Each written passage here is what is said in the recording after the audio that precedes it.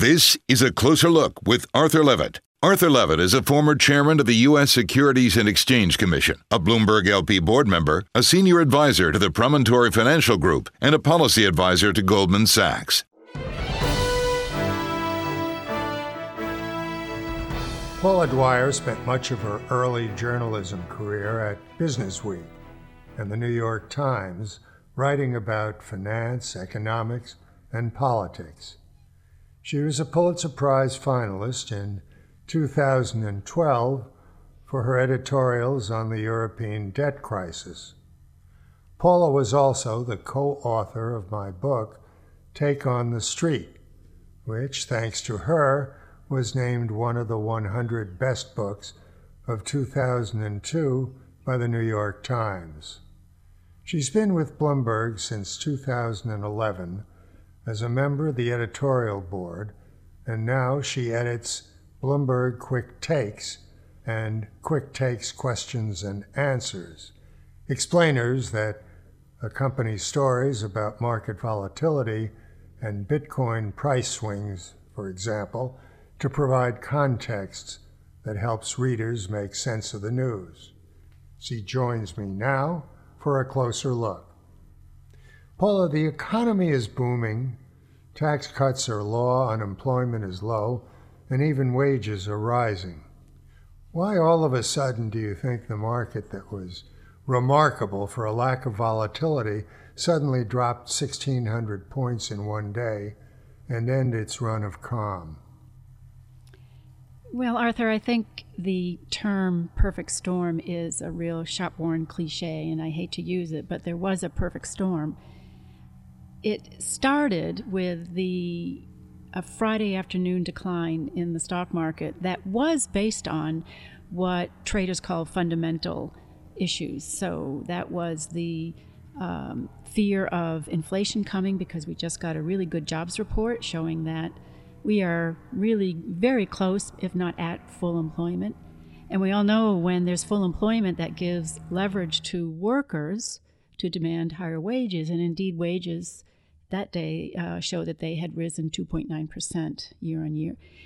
And so there was some fear that the era of cheap money being over, with interest rates going up, with more leverage by workers to demand wage increases, and full employment were all combining to result in lower corporate profits. And that kind of made sense, and it was driven by the jobs report that day. But then a new week dawns, and the trading turned to something that was much more technically driven. And by that, I mean looking at where charts show equity prices, whether they're oversold or undersold, or looking at other indexes, one of which was the culprit of what happened in the stock markets for a full week. And that is this thing called the VIX. And the VIX is commonly known as the fear barometer.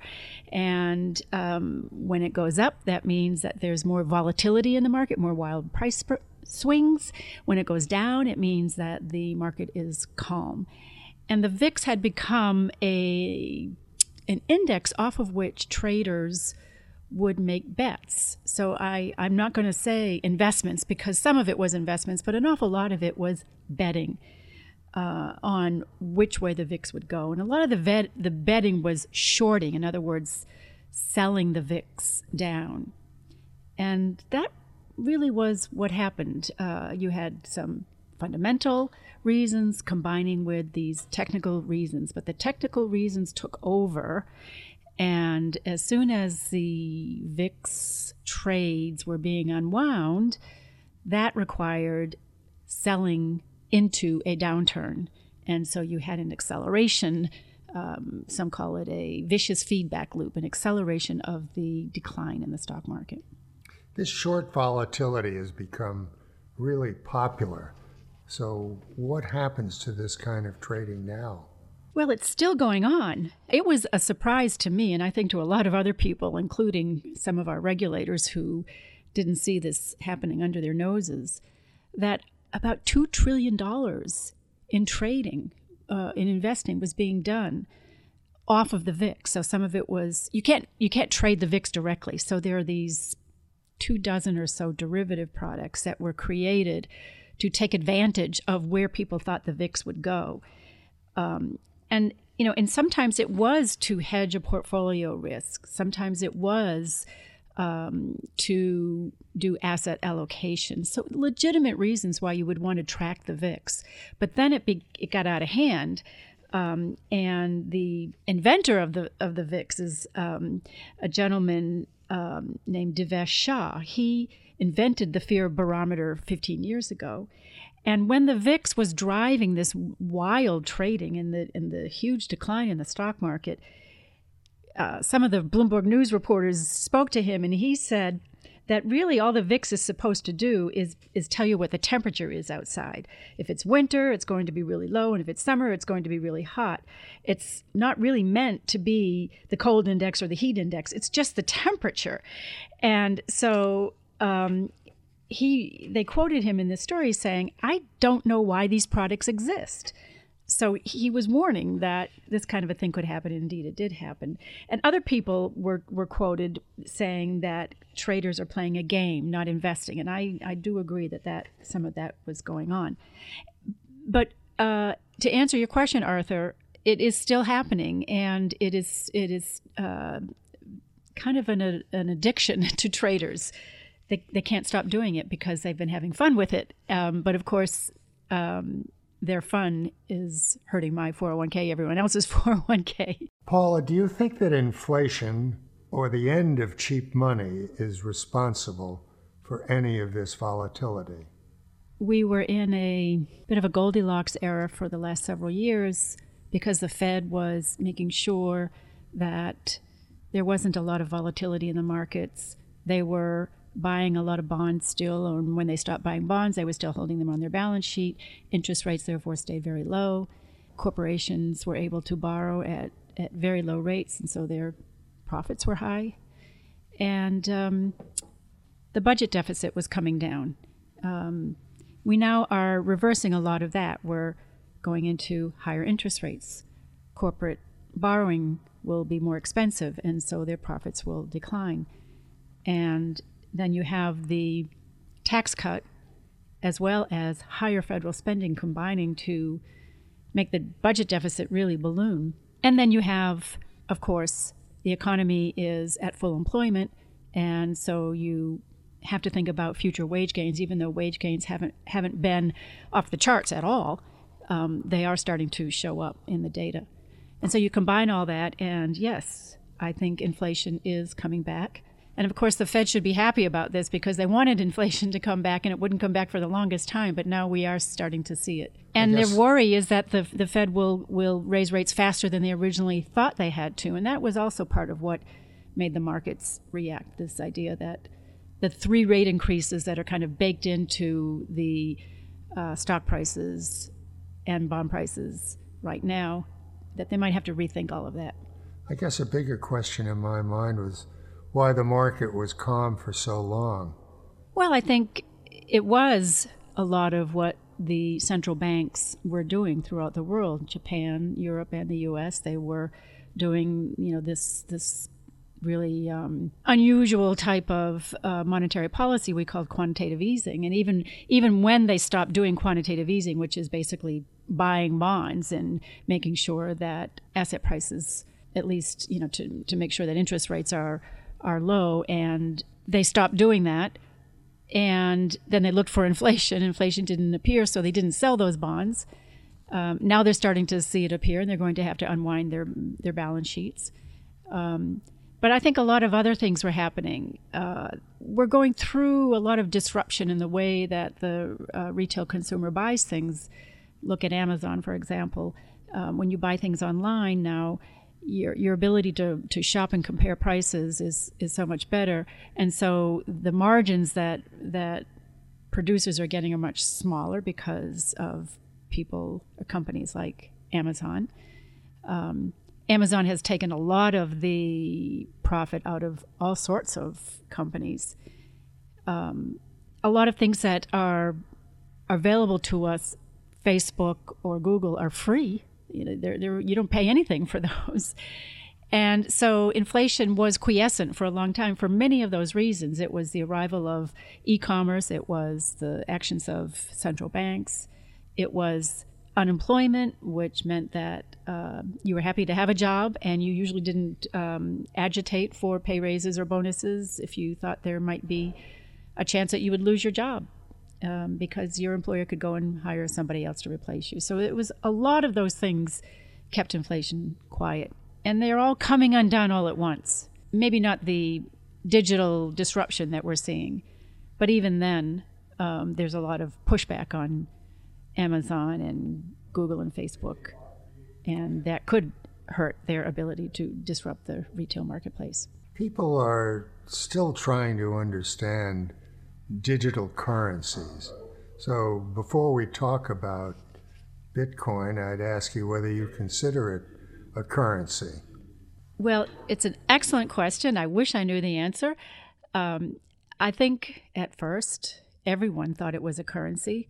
It was being put out there as a way to bypass the official legal tender that countries were issuing, like the dollar.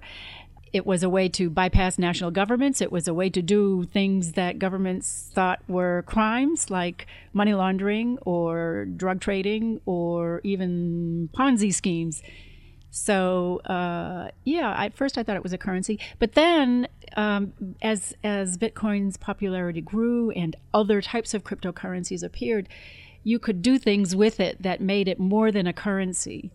For example, you could do an initial coin offering, like an initial public offering of a stock. And that made it a security. And that's when the SEC started to take a look. Or you could make it a trade on the future direction of a cryptocurrency.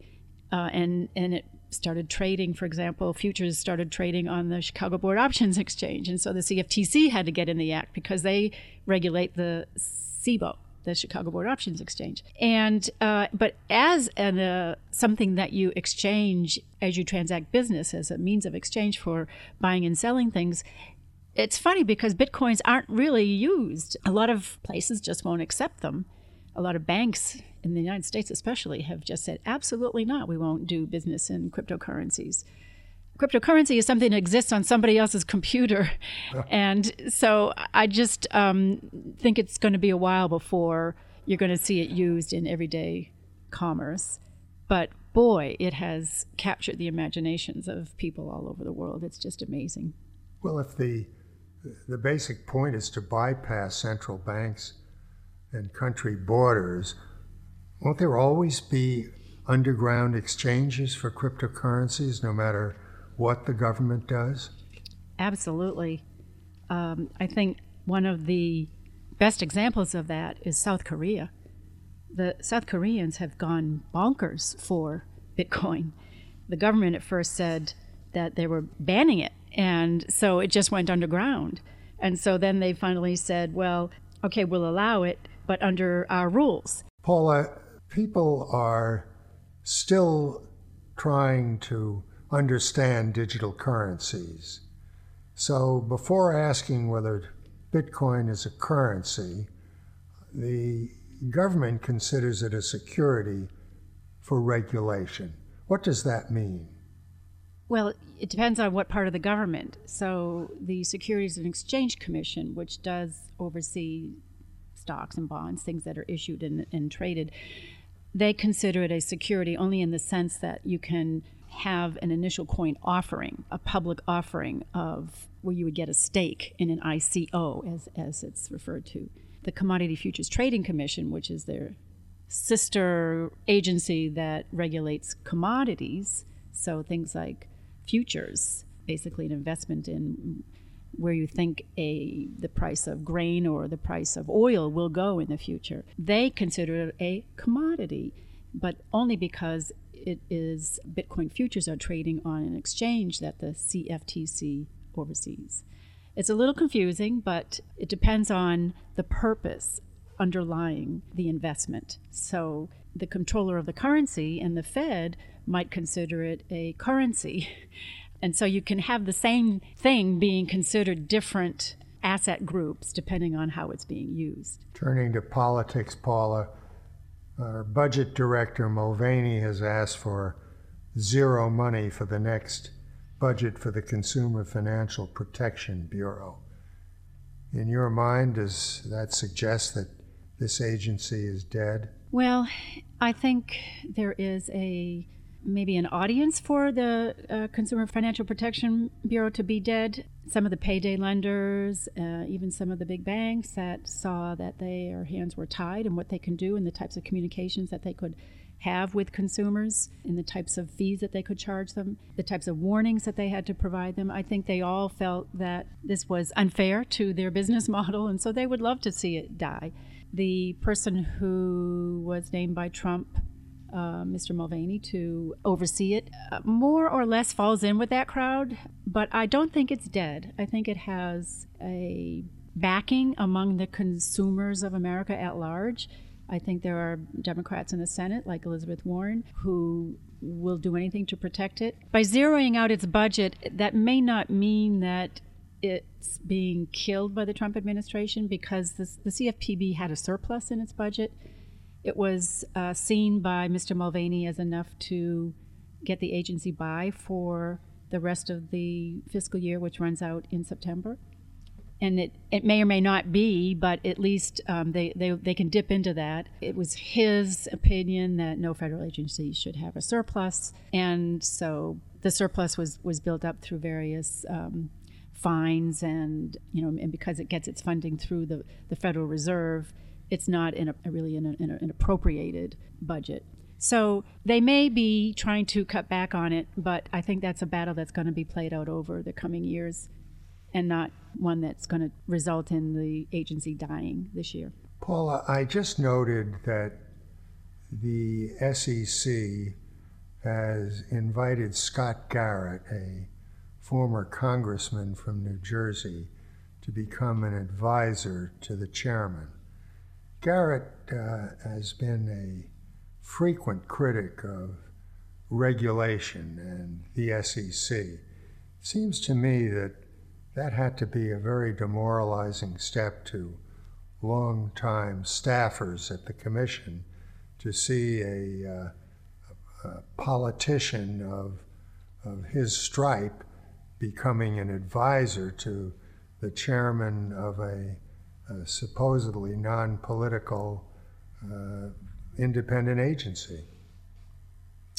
I guess so. I'm not sure if that was more demoralizing than some of the things that the agency has embarked on recently, including a suggestion that maybe they should disallow shareholder lawsuits, which to me was a fairly earth-shattering development.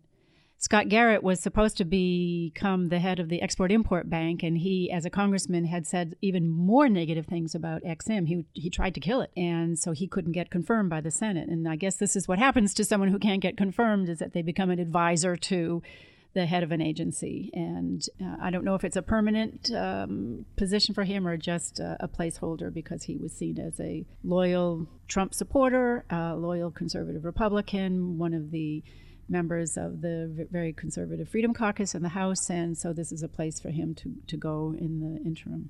It clearly was a political gesture and had to be disillusioning to long-term staffers. I think it's a very unfortunate move by the chairman. Paula, there is a plan to repeal Dodd-Frank in the House. What do you think is going to happen? Repeal, or just some tweaks that might change? I'm generally of the opinion that when the House tries to outright repeal something, that they have the votes for it, because the Republicans outnumber the Democrats, and they only need, a 50% plus one vote. In the Senate, though, where the Democrats are, it's 49-51. So it's much closer, and you need a lot more Democratic votes because of the filibuster rule, so you need 60. So you always need a certain number of Democrats to pass something, and people know that, I think. But the point is that a repeal of Dodd-Frank would just die in the Senate. But if it was something more bipartisan that would do what even some Democrats say is take some of the rougher edges off of Dodd-Frank, make some changes that will help small banks and community banks, and will make it appear less heavy-handed in a regulatory sense. There is some support for doing that with some Democrats and even some very liberal Democrats, like Sherrod Brown of Ohio, who has agreed in doing some of this deregulatory downsizing of Dodd-Frank. That's where I think it will end up. I'm not predicting. I don't really know. But I think that when they really start working on this, it was really put on a back burner last year, and it could move forward this year. Whatever the House does will be moderated by the need in the Senate to have more Democratic votes. In quick takes, you've explained the NAFTA negotiations, which just wrapped up the 6th round with agreements to continue to talk. What are the main sticking points? Well, there are quite a few, and they've saved the really hard stuff for the end. I would say that one of the biggest areas is in autos. The U.S. wants to make sure that anyone who wants to take advantage of the zero tariffs under NAFTA, you have to comply with what we call rules of origin. In other words, a car right now has to have about 60% of its parts made in one of the 3 NAFTA countries, the U.S., Canada, or Mexico, in order to have those zero tariffs. The U.S. wants to raise that percentage, and it wants at least half of that car to be made in the United States. So it would then lock out imported parts or autos from Asia, especially China. And it would raise the price of a car, though, and that's not a good thing for American consumers. So that's one of the issues, is raising these rules of origin. It is also a problem for Detroit manufacturers who have always wanted to keep out Asian imports. But they have these supply chains now that they've locked in, and to change their supply chains might mean that they have to scramble for new ones that may not be as good or may cost them even more than if they have to pay the tariffs. So they might end up paying the tariffs and not using NAFTA. A lot of products come into the U.S. that bypass NAFTA. They say it's just not even worth it to do all of the paperwork and comply with all of the rules. So that's one issue. There are issues around how to settle disputes, in that the Trump administration doesn't want to use what is called an international settlement of dispute system. They say that it's giving away our judicial system to bureaucratic, uncontrolled legal systems outside of the U.S.'s sovereignty. There are some Democrats who agree with him on that. That was an issue when the Trans-Pacific Partnership was being negotiated. There's another issue that has to do with the U.S. wanting to sunset NAFTA after a certain amount of time. In other words, we'll agree to a new deal, but we want the deal to die in, say, 2 years or 3 years, and then we all have to agree to renew it in order for it to continue to survive. And Canada and Mexico say no dice. That's not, businesses don't make investment decisions on 2 or 3 year tracks like that. They make investment decisions that have to survive through decades, and so it will just mean less certainty, and business likes certainty, as we all know. Paula, Quick Takes took a look at this year's flu. Why didn't the vaccine work for so many people? And do you think that future vaccines will ever get it right? I've seen statistics on this which really suggest that the vaccine was almost worthless. Well, I think it was about 30% effective. That's the statistic that we reported in our quick take on this subject, which is not great. It's usually more effective than that, but it happens to be less effective this year because of the particular strain of virus, this H3N2 strain, which has shown itself to be very adaptable to the human gut, I suppose, in that it can live and replicate and mutate. And this one did all of that. And when the flu vaccines are made, the virus is grown in chicken eggs, and they have to do this about a year ahead of time. They have to try to identify what is going to be the killer flu a year ahead of time. But even when replicating inside the eggs, they're prone to undergoing these adaptive changes. And by the time they get the vaccine ready, the virus has mutated. So biology, it's really not human error, it's biology. As a journalist for more than 3 decades, Paula has written for Business Week, the New York Times, and Bloomberg View. She's a Pulitzer Prize finalist and co-author of my book, Take on the Street. She's now the editor of Bloomberg Quick Takes, which provide explainers that keep us all updated on the biggest news stories of the day. Paula Dwyer, thanks for joining us. By the way, if any of you have comments about the program or suggestions for topics, email me at acloserlook@bloomberg.net. That's a closer look, one word, at bloomberg.net. And follow me on Twitter at Arthur Levitt, one word. This is A Closer Look with Arthur Levitt.